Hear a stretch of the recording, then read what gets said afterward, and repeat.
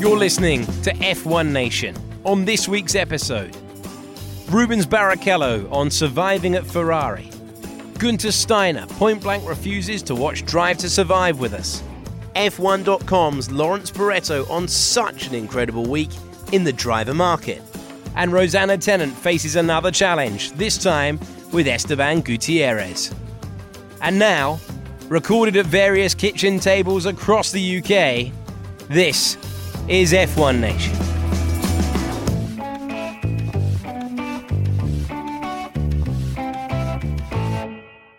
It's great to have you with us. I'm Tom Clarkson. And I'm Alex Jakes.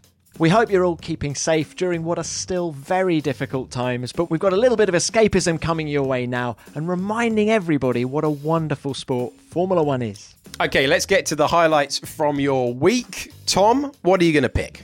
It's all about 70 years this week, isn't it? Because it was the 13th of May, 1950, that Giuseppe Farina won that first ever World Championship Grand Prix. And a highlight for me was talking to Martin Brundle, who's the only guy on the planet who has driven race-winning machinery from every decade of Formula One. And he had a lot to say. It was fantastic. How about you? I have a slightly strange one in that there is a very talented producer called Matt Amis. And he has made his name in the last couple of years by putting old graphics on new videos or new graphics on old footage. And he's done that again, this time with the very first race, Silverstone 1950. And he was very kind enough to ask me to provide the commentary for it. So my highlight this week... Well, hang on a minute. Can we hear that for real, AJ? That sounds amazing. You've actually voiced that first race. Well, can we hear it now? Go on then, just for you, Tom. Let's hear a clip. And that's Fangio! Fangio pulling into the pits! We're hearing he's hit a straw bale, and the damage to his engine looks set to drop him from second position way down the order.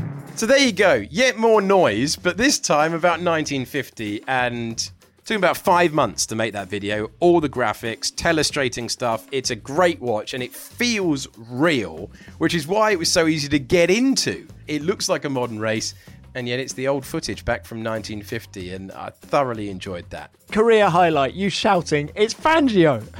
Yeah, you can't beat that. Fangio, for goodness sake. I mean, he didn't win the race, but still, the big man. Let's get to the big news of the week. Sebastian Vettel out at Ferrari, Carlos Sainz in, Daniel Ricciardo switching from Renault to McLaren. We begin with Sebastian Vettel.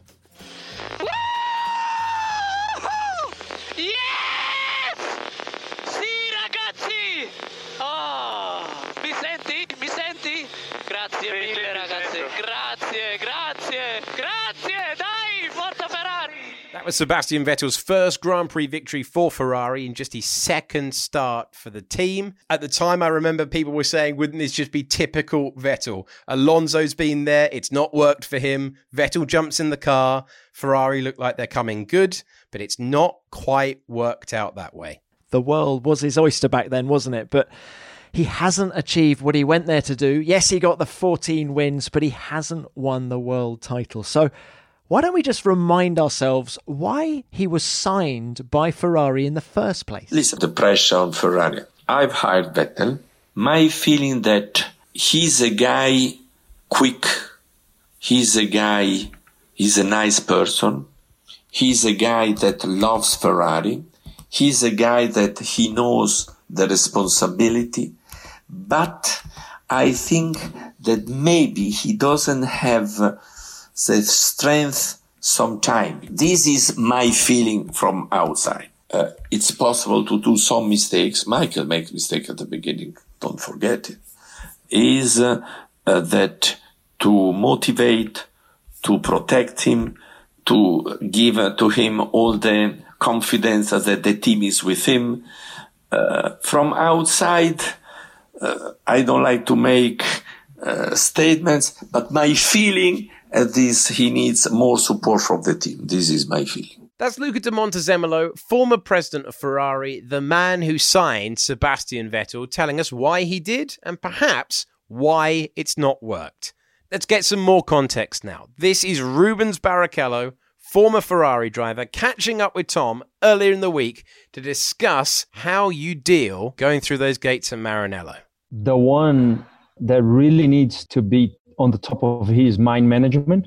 this is, for me, it's the most obvious thing, because the pressure, there is pressure everywhere you go, but there is the Ferrari pressure. There is the fans. I mean, the fans gather around the wall in Fiorano just to see you come. I mean, that's already a love.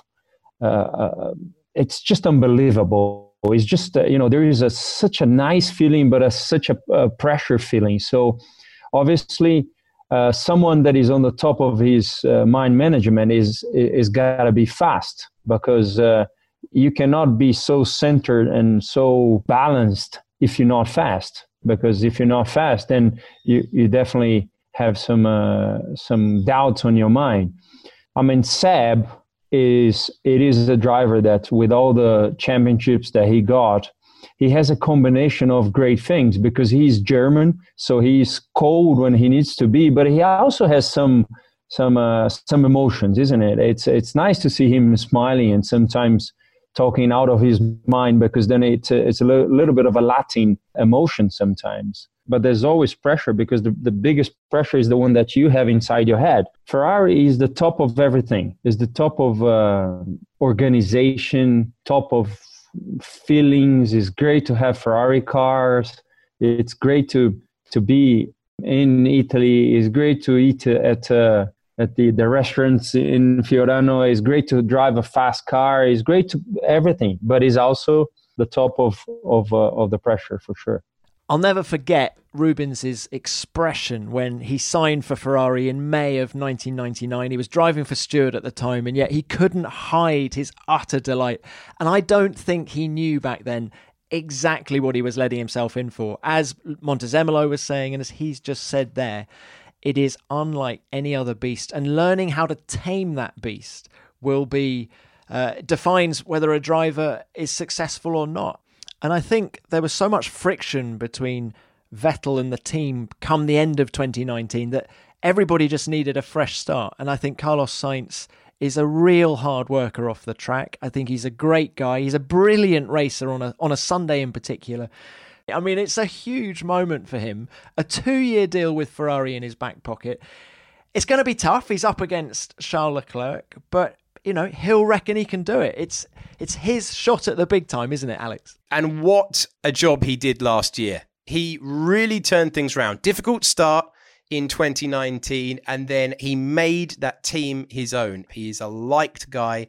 That's going to help him get mechanics on board. You have to win hearts and minds at Ferrari. We've heard that from the last two clips. And I think Carlos's performance, not only on the track last year, but the way that he took on that team leadership role, put him in great stead to get settled early and quickly. And remember, that was the advantage that Leclerc was able to show. He got himself settled in really nice and early last year. And for more on this, let's bring in F1.com's senior writer, Lawrence Barretto now. Lawrence, were you expecting this news? I was, without trying to sound too big-headed. Over the last 2 or 3 weeks, it's become clear that Ferrari, even before we knew that Sebastian was leaving Ferrari, that they were looking at their options. And Carlos, for a long time, actually has been in their mindset, even if they weren't taking it that seriously. He was always one of the drivers that they thought could step in alongside Charles Leclerc. And then in the last couple of days, it's really accelerated. And I personally was quite surprised at how quickly it all came together,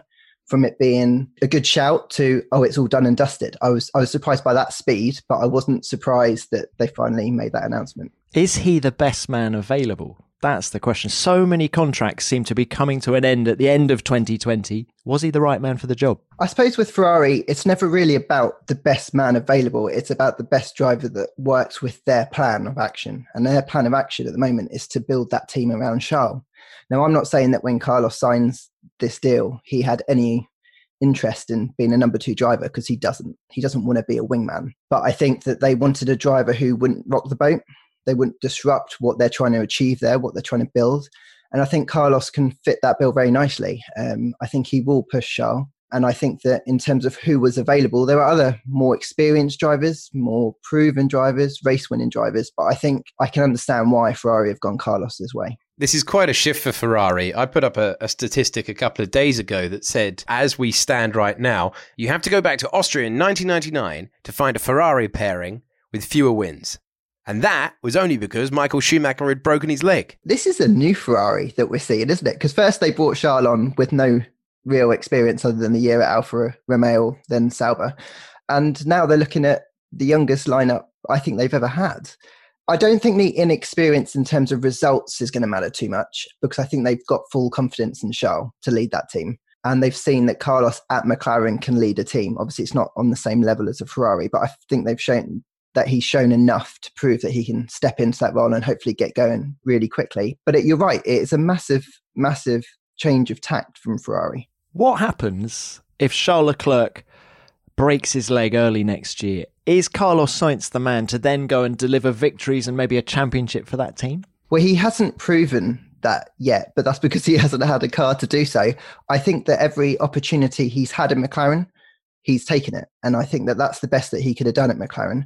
Personally, I think he will be able to do it. I think he'll be able to step up, because I think he seems to revel, like many great drivers, they revel in that kind of pressure to deliver and having to deliver when it matters. And I don't think he's going to break. I think he's more than capable of doing it. I think they can rely on him. And do you think that that's what he proved across last season? Because if this had been announced a year ago, I think everyone would have gone, what?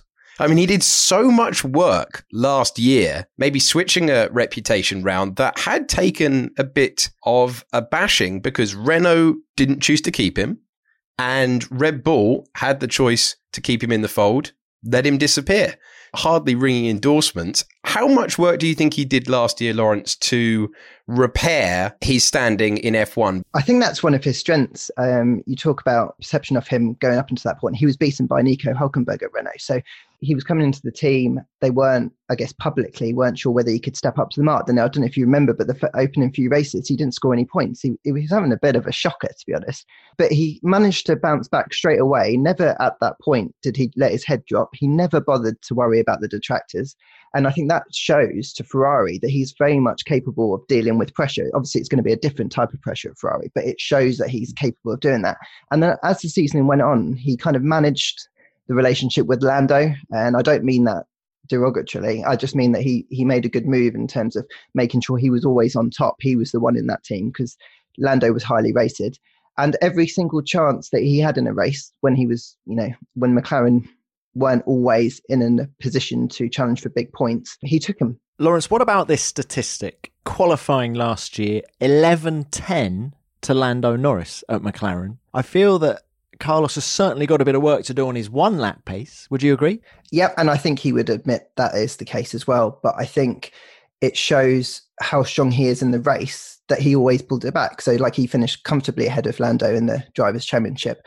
It's not ideal that he's given himself so much hard work to do, but I think if we were to go back and look at some of the best race starts, those first sequence of corners last year, you'd say that Carlos's starts were among the most entertaining. He found himself battling Lewis a couple of times just because he got a good getaway. And I think it's not ideal, and it's going to hurt him if he can't get on top of it quickly at Ferrari.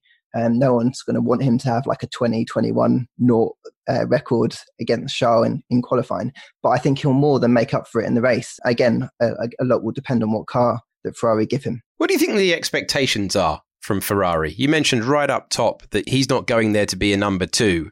But don't Ferrari deep down want him to be a number two? What they don't want is for him to go in and think he's going to win the World Championship in his first season, if I'm honest, because that's no good to them because they've got a guy in the other car who thinks that. But what they do want is for him to go in and be able to win races, to be able to score podiums regularly. Because I think the thing they really, really want is the Constructors' Championship. And so they are desperate for a driver who can deliver that. And I don't think that in the first year, Carlos is going to wind Charles up. I think they're going to get on quite well. It might only be if they end up quite close at the end of that year.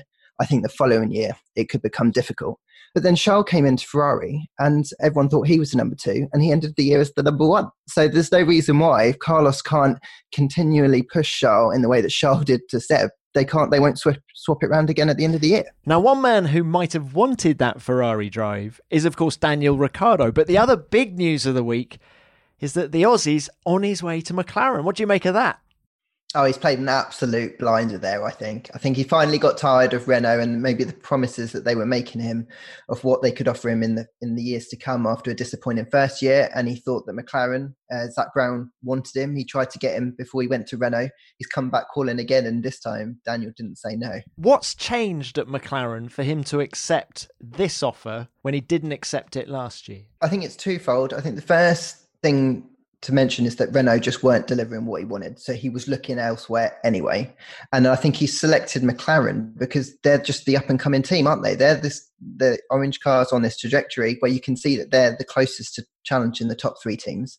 They've shown time and time and again that they can deliver and they can be reliable over the course of last year, particularly with Carlos in the car.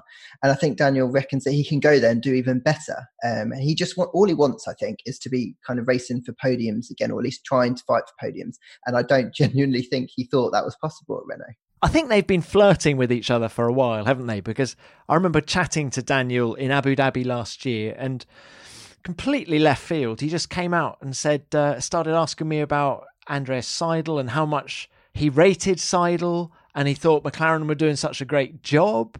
And that was in, November last year. When it comes to relationships, Daniel's really good at managing those, and I think he's very smart. Actually, whenever I interview him, he often asks me what's going on, like what have you heard? And I think that just shows that he's quite inquisitive, that he's kind of quite keen to be abreast of everything, so that if he needs to make a move, he's well placed and he's got all the information to do that. I think he would have been impressed by Seidel and what he's done at McLaren. I think he's done a fantastic job. I'm sure you guys would agree. The proof of the results on track was probably that enough for him to push him over the line. I imagine they've paid him a good whack as well.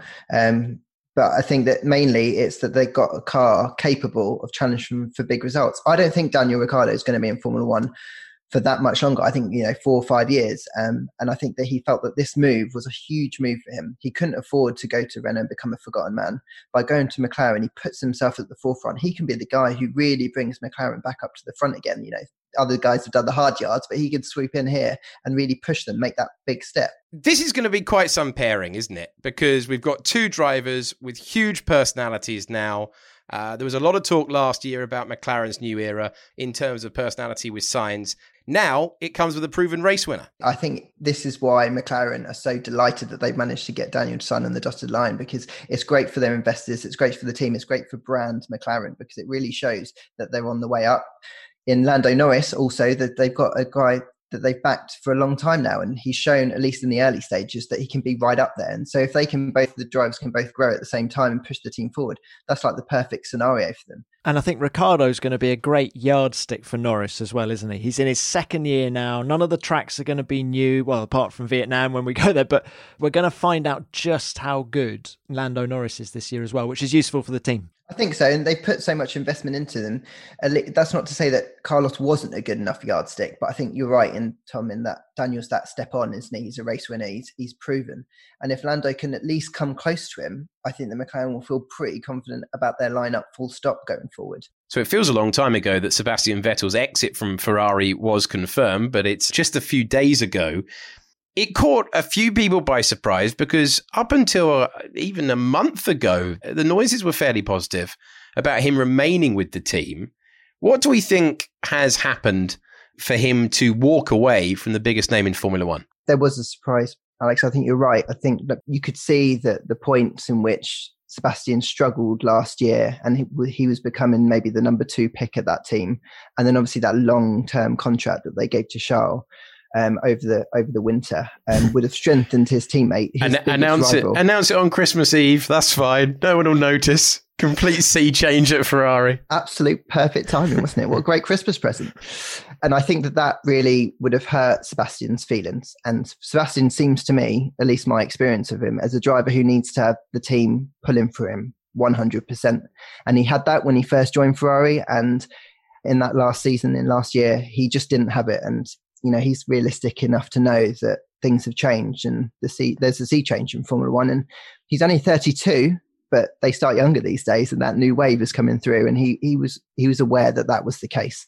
I don't personally think it was about the money. I think it was about the fact that Ferrari weren't prepared to offer him a longer deal. I think they would have offered him, even though I don't believe there was a contract, I think they would have said to him, you can stay for another year and then we'll reassess. And I don't think he was up for that. I think he has really suffered since he left Red Bull in that he's not had anyone fighting his corner in Maranello. At Red Bull, the entire organisation was batting for him. Just ask Mark Webber. But at Ferrari, he hasn't had that person. And I think he never got the connection with Maurizio Arrivabene, team principal. And I think he hasn't quite recovered from that. I do think if he'd had a manager fighting his corner, then I think it would have just improved not only relations, but it would have improved his position within the team. And I throw it back to the crash between the two Ferrari guys in Brazil last year. I remember immediately after the race in the paddock, Nicolas Todd, who was the manager of Charles Leclerc, was right in there with all the management fighting for his guy, whereas, of course, Sebastian had no one. And in fact, I do believe he even rang Bernie Ecclestone after the race to say, Bernie, help me out. And I just wonder whether that would have helped Seb all the way through if he'd had someone right properly ingrained in Maranello. It's interesting that he never really thought about that when he joined Ferrari. I guess there was management changes and things changed from when he signed that initial deal. I think people don't really understand the kind of character that Sebastian is when they see him on the telly. And I think that human side of things is really important to him. When you were telling that story, I was almost feeling sorry for him because it's almost not even a fair fight, is it? When you've got one side going in to fight for one and Sebastian not really having that, especially when he was the more decorated, a 4-time world champion. So I think there's a lot in it, Tom. Is he going to retire? I think that if he can't get a project that can give him the chance to win races and world championships in 3 or 4 years' time, then I think he might retire. And I think that would be a huge shame for Formula One if McLaren or Renault can convince him that, 3 years' time for us for the long term and we're on this path, this is what we can do. And, you can be the one who leads us forward, kind of like the challenge Fernando tried to take when he went to McLaren. I think that Sebastian's up for the fight because he's definitely still hungry. Like he's properly hungry to race and he'll be gutted if he leaves the end of this year. I don't think he'll be happy that he's not racing in Formula One and not racing in Formula One with a team that can win. Do you think he might perhaps consider an offer from, say, Aston Martin, if that gives him a route to team management in the future? Because he struck me as a guy who just has motorsport in his blood. I think when Lewis Hamilton retires, I don't think we'll see very much of him in the decade afterwards. I think if Sebastian Vettel retired, I think he'd very much still be involved. Yeah, because I think he loves Formula One, doesn't he? And I don't think he can imagine his life without it. And he's got a long list of things he'd want to do, fixing the bikes in his shed. And I think he does want some more spare time, but I think he wants the core of his life to be Formula One. So I think that's a very good shout, Alex. And I think that I don't know whether Aston Martin is the right project for him, but it's a great brand and they're synonymous with Formula One and he does love the history of Formula One. So I can see why that potentially might be a good move. But I feel like they will need 3, 4, 5 years before they're up and running. And I don't know whether Seb wants to do all the hard work and then probably have to step up, say, into a management role and let someone else take the plaudits. What about Mercedes, though? German guy, Bottas's contract's up for renewal. Well, both of the Mercedes drivers' contracts are up for renewal, but could we see a Mercedes super team with Vettel and Hamilton next year? Well, I think I saw some quotes this week where Toto was interviewed and said that he has to consider or not rule out Sebastian.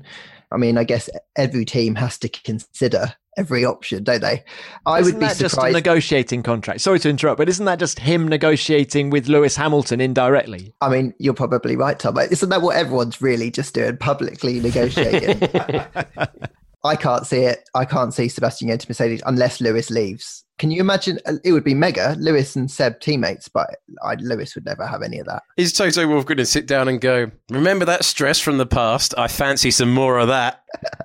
So just quickly to rattle through, where do we think Sebastian is going to end up? I'm not betting against him walking away.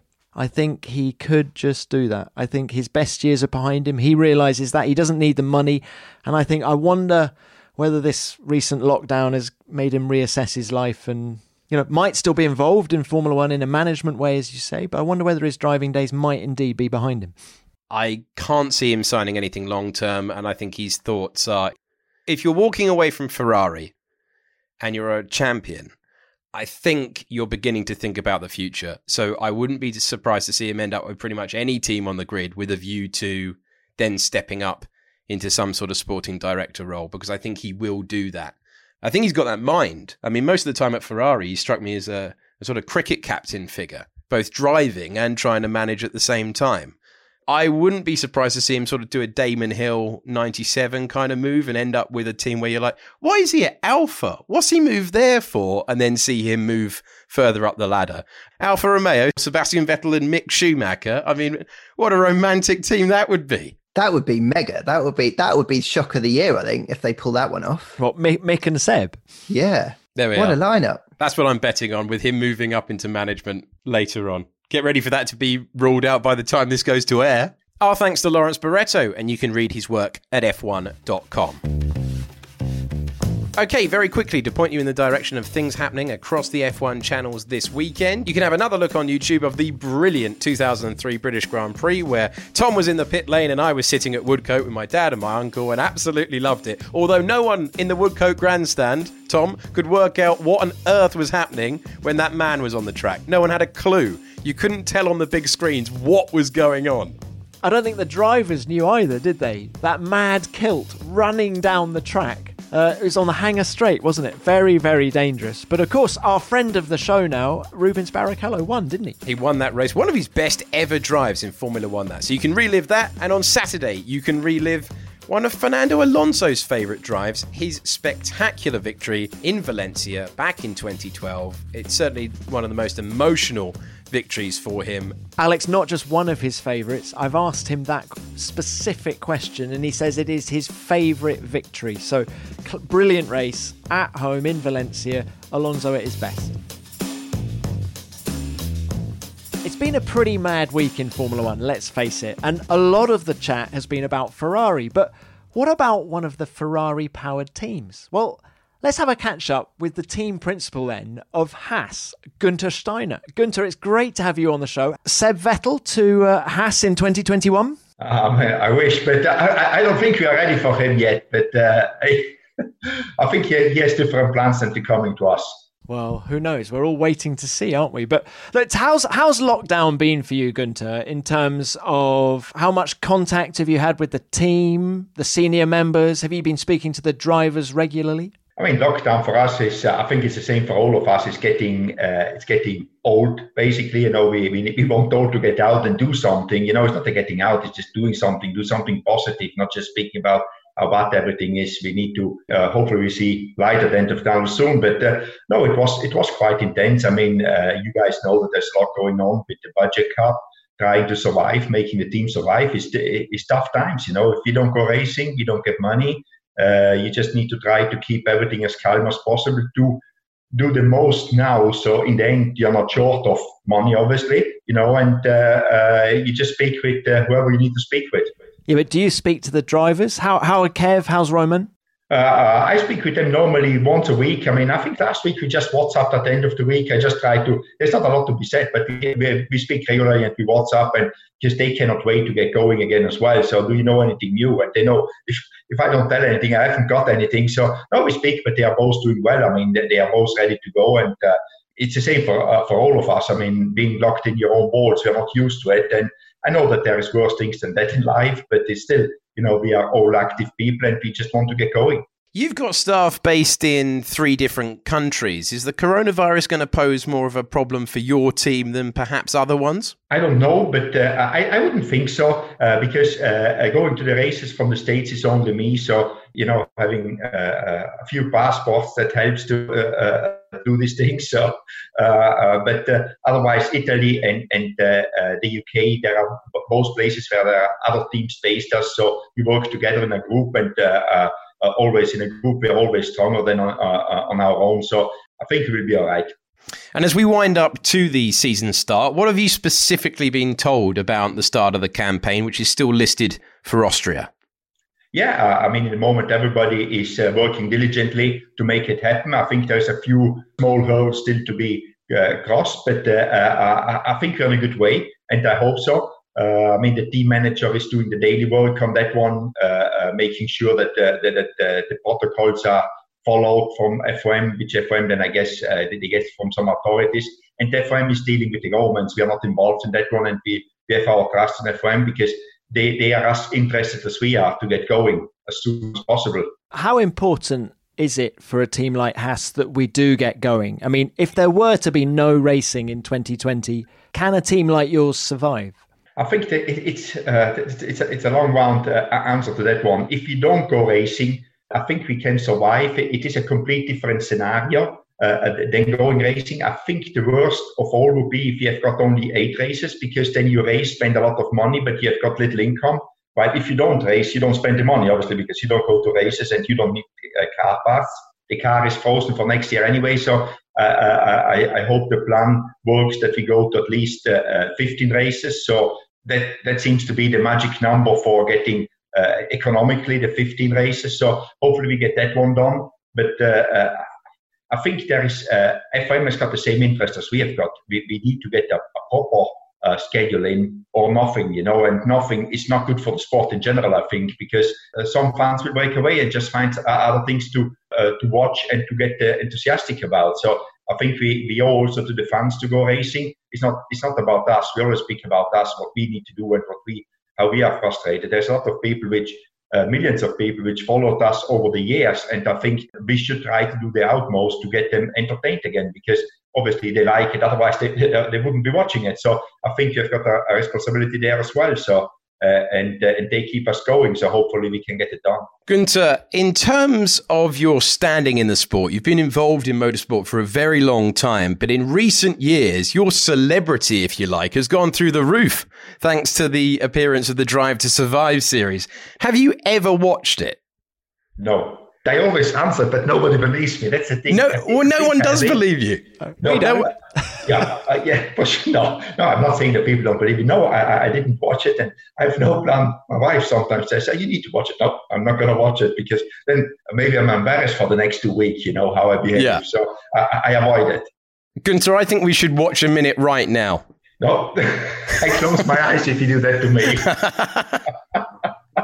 No, I think it's not that. I don't particularly like to watch myself, even interviews or things like this. I don't really care, and that I don't mean it negative. I don't care. I mean it just like it's not any of any interest to me. But one of the things is I think this is a real show where people got to see how F1 is, and for me to watch myself, and then for sure I would critique what you guys tells me how I behave. It's not how I want to behave, maybe, but it's just the emotions get the better of me.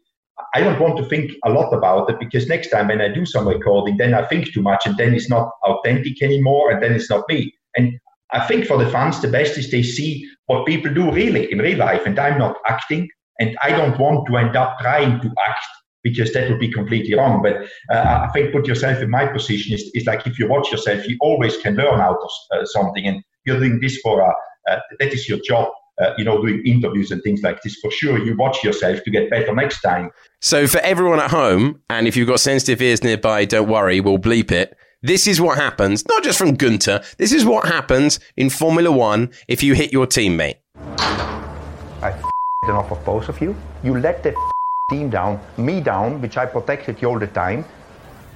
And I'm not going into who is right and who is wrong. I don't want to. He moved, that moved, and all that. Gene spends 100 million a year of his own money, which wants to pull the plug and let everybody down because you are two idiots. I have not more to say to you guys. And if you don't like it, I don't need you here. Do not come back, please. What was that? Kevin just smashed the door. That's not acceptable. He's not doing that to me, He does not smash my door. Tell him that. If he doesn't want to come back, he better tells me now. Is he just done that now? Yeah. He smashed my office door. Where is he? I don't know where he is, but he can. I told him, both of them. We have got two idiots driving for us. This is not acceptable, and we will make changes. If it would be my decision now, I would sack them both. But I'm not in the entertainment business, to be honest. I mean it, but that's not my main job. My job is to run a team and do that one. So I concentrate on that one and not the entertainment business. The entertainment business, people picked up on it because they like it, and I think they like it because it's authentic, because there is no acting involved. So it sounds really complicated how I explain it. I cannot explain it any different, but it isn't this complicated. It's pretty easy for me. I want to be myself. If people like it, fine. If people don't like it, fine as well. I do my job, which is running a race team. So that is simplifying the long round what I said before. Do you get any fan mail? No. I think I scared them away, the fans, huh? Well, thanks to Gunther Steiner for his time. When I was threatening to play that clip, he looked like he was going to reach through the screen. It's an extraordinary thing, isn't it? Because on the one hand, he was saying he quite likes to look at himself to see how he can improve his interview technique, and yet he never watches that. Perhaps he needs to. That is a totally accurate reflection of what happens on the bad days. And I think Haas and Gunther deserve a lot of credit for showing everyone the reality. And I think that is why he's developed such a cult following, because people think he's real. Yes, we see Toto Wolff banging his fist when it doesn't go right at Mercedes, and we see a bit of emotion elsewhere, but you really sense that Gunther is real. And something you picked up on in the interview there was that he's a guy with so much experience. He's been there and done it, and that somehow gives him even more credibility, at least in my eyes. So good on you, Gunther. You're listening to F1 Nation. You know, he's Tom, I'm Alex, and yes, it's that time of the show. This is Challenge Rosanna. And Rosanna, are you there? I am, TC. Hello Alex as well. How are you both? Very well, thank you. Yeah, very, very well. How are you? Are you keeping on top of all the news this week? It has been a busy one, hasn't it? That F1 driver market already kicking off, and it's only May. I am so excited to see what the grid's going to end up looking like. Okay, to business. Who have you got for us this week, Rosanna? Well, do you remember episode 1 when you sent me the challenge to get a driver on the phone? How could we forget? Do you also remember that Esteban Gutierrez left me hanging? Yeah, I think everyone remembers. Yeah, it was an embarrassing few moments of my short career. This week, I have managed to get hold of Esteban Gutierrez, the reserve and development driver for the Mercedes-AMG Petronas Formula 1 team, and I am very much looking forward to talking to him. Right then, it's time to spin the F1 Wheel of Fortune. And, Rosanna, it's a new one. Team Radio. And you have to get Esteban to cast his mind back to 2014, to his crash when he was flipped upside down. Do you remember? In Bahrain. Oh, I do remember that one. That was a big crash. And this is what he said. Whoa, what was that? So your challenge, Rosanna, is to get him to repeat those lines. Oh, that is quite a tough one, but I will go for it. Wish me luck. Esteban Gutierrez, how are you? I'm very well, actually. Radical change on our lives these days. It really is, isn't it? I saw on your Instagram that you listed out your schedule for the day, which was working, exercising and esports. Has anything changed since that post? No, now more than ever, we are so connected virtually that the workload has increased, actually. And in one way, that's very positive, considering the situation. I think from this situation, there's also lots of positives that we can take, and for us to continue training, continue being active on esports is helping me keep my sharpness, and it's been very positive on that side. You've been heavily involved with esports, with the hashtag GuttyPass. I know you have so much experience of simulator driving and a lot of esports. How have you been finding the competition? Well, that's the point. I mean, I have a lot of experience with the simulator that we have in the team, which is a more scientific simulator. It's the simulator we use to develop the cars, our cars, and it has an incredibly amount of realism involved in terms of how, the characteristic of the car, how it feels, how it drives. And in comparison to the simulator I have at home, we use the gaming platforms, which are completely different, and they require a lot of hours to be spent to find the time, to find the lap time, to get used to them. There's a lot of things you can actually benefit that you can try to do to manipulate the game to be a lot quicker. So it's been a real challenge, but the exercise of the challenge has been great, and it's been really fun. It's been brilliant bringing everybody together, hasn't it? The celebrities as well as people from the F1 grid. Yes, and I think, one big part is how we've been able to interact with our fans, with our followers, which is one of the things that I have enjoyed the most. I can be driving, I can be racing, competing. At the same time, I can be having a conversation with my followers. They can ask questions. They can, and they can see my face. I don't have a helmet that it's blocking my expression. So I think that's something that we have found very positive impact on the people that are following, and that as well from our side. In my case, I'm enjoying it a lot. One of the great things about esports is, of course, there isn't so much financial impact if you have a crash. And I always remember from 2014, that incredible crash you had in Bahrain where you flipped, and it was with Pastor Maldonado, wasn't it? What did you say as you flipped? Because that was a big old crash. It was an incredible surprise because I did not see it coming at all. Pastor was exactly on my blind spot. The most difficult part was the landing because it was very hard on the monocoque, and that it felt really strong on my lower back, on all my back actually, because when the monocoque crashes into the ground, it's a lot of energy going through your body. So it was a little bit painful at that time, in that moment, but luckily nothing major happened. Can you remember what you shouted? Yeah, I remember I was like, what was that? I mean, I was so surprised that I was asking what the hell happened. It was a very confusing moment, I think, for everyone when we finally realised what had happened. Let's talk about the news in the Formula One world at the moment. The driver market has come alive. You, of course, know what it feels like to wear red when you spent time at Ferrari. Just talk us through the mindset for a driver during negotiations. Is it a feeling of excitement, nerves, worry?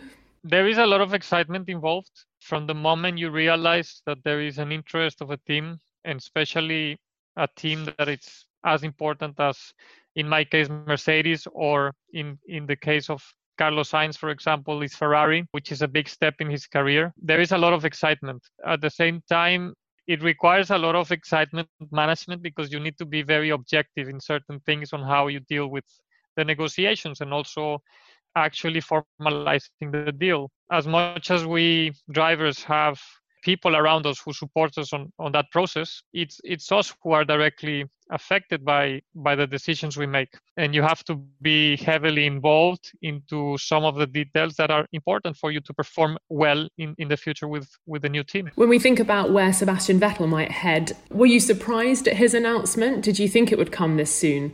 I didn't think the driver market would move very quickly and very soon. But at the same time, if I think of how the season has gone so far, we have not started with the season. It will probably start in July, probably a bit optimistic to start as early as in July.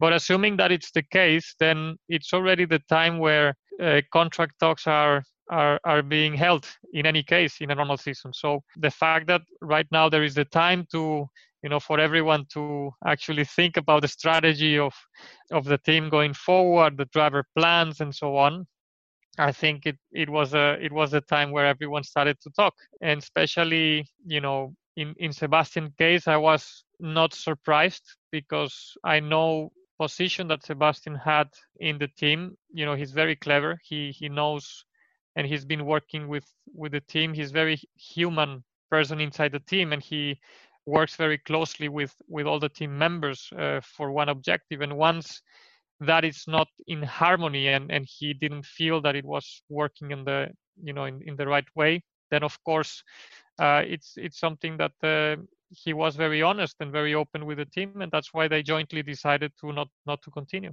So how are you approaching the next few weeks? Keeping my eyes very open because I want to be back racing. That's what I'm actively working on, and at the same time keeping myself very active with my preparation, the virtual races, which is now what we are into, and we want to be the best in the virtual world. But as soon as everything comes back to normal, then of course I want to be in a strong position, and I really want to come back and show the skills I've got in the real life, as I've shown in the virtual world as well. Esteban Gutierrez, thank you so much for joining us on F1 Nation. Another challenge completed. I, for one, am getting sick of this. every single week you're completing the challenges. You can never have too much success as far as I'm concerned. That was wonderful. I couldn't believe he actually said it and in exactly the same tone as well. I thought it was quite interesting to hear about him complaining about his back and the sort of the impact as well. We even got some real flesh on the bone, didn't we, about the incident? Absolutely. Maybe he needed more flesh on the bone to have protected him from that incident. So thanks to Rosanna, another challenge completed. Well done, you. And that's almost it for this week's show.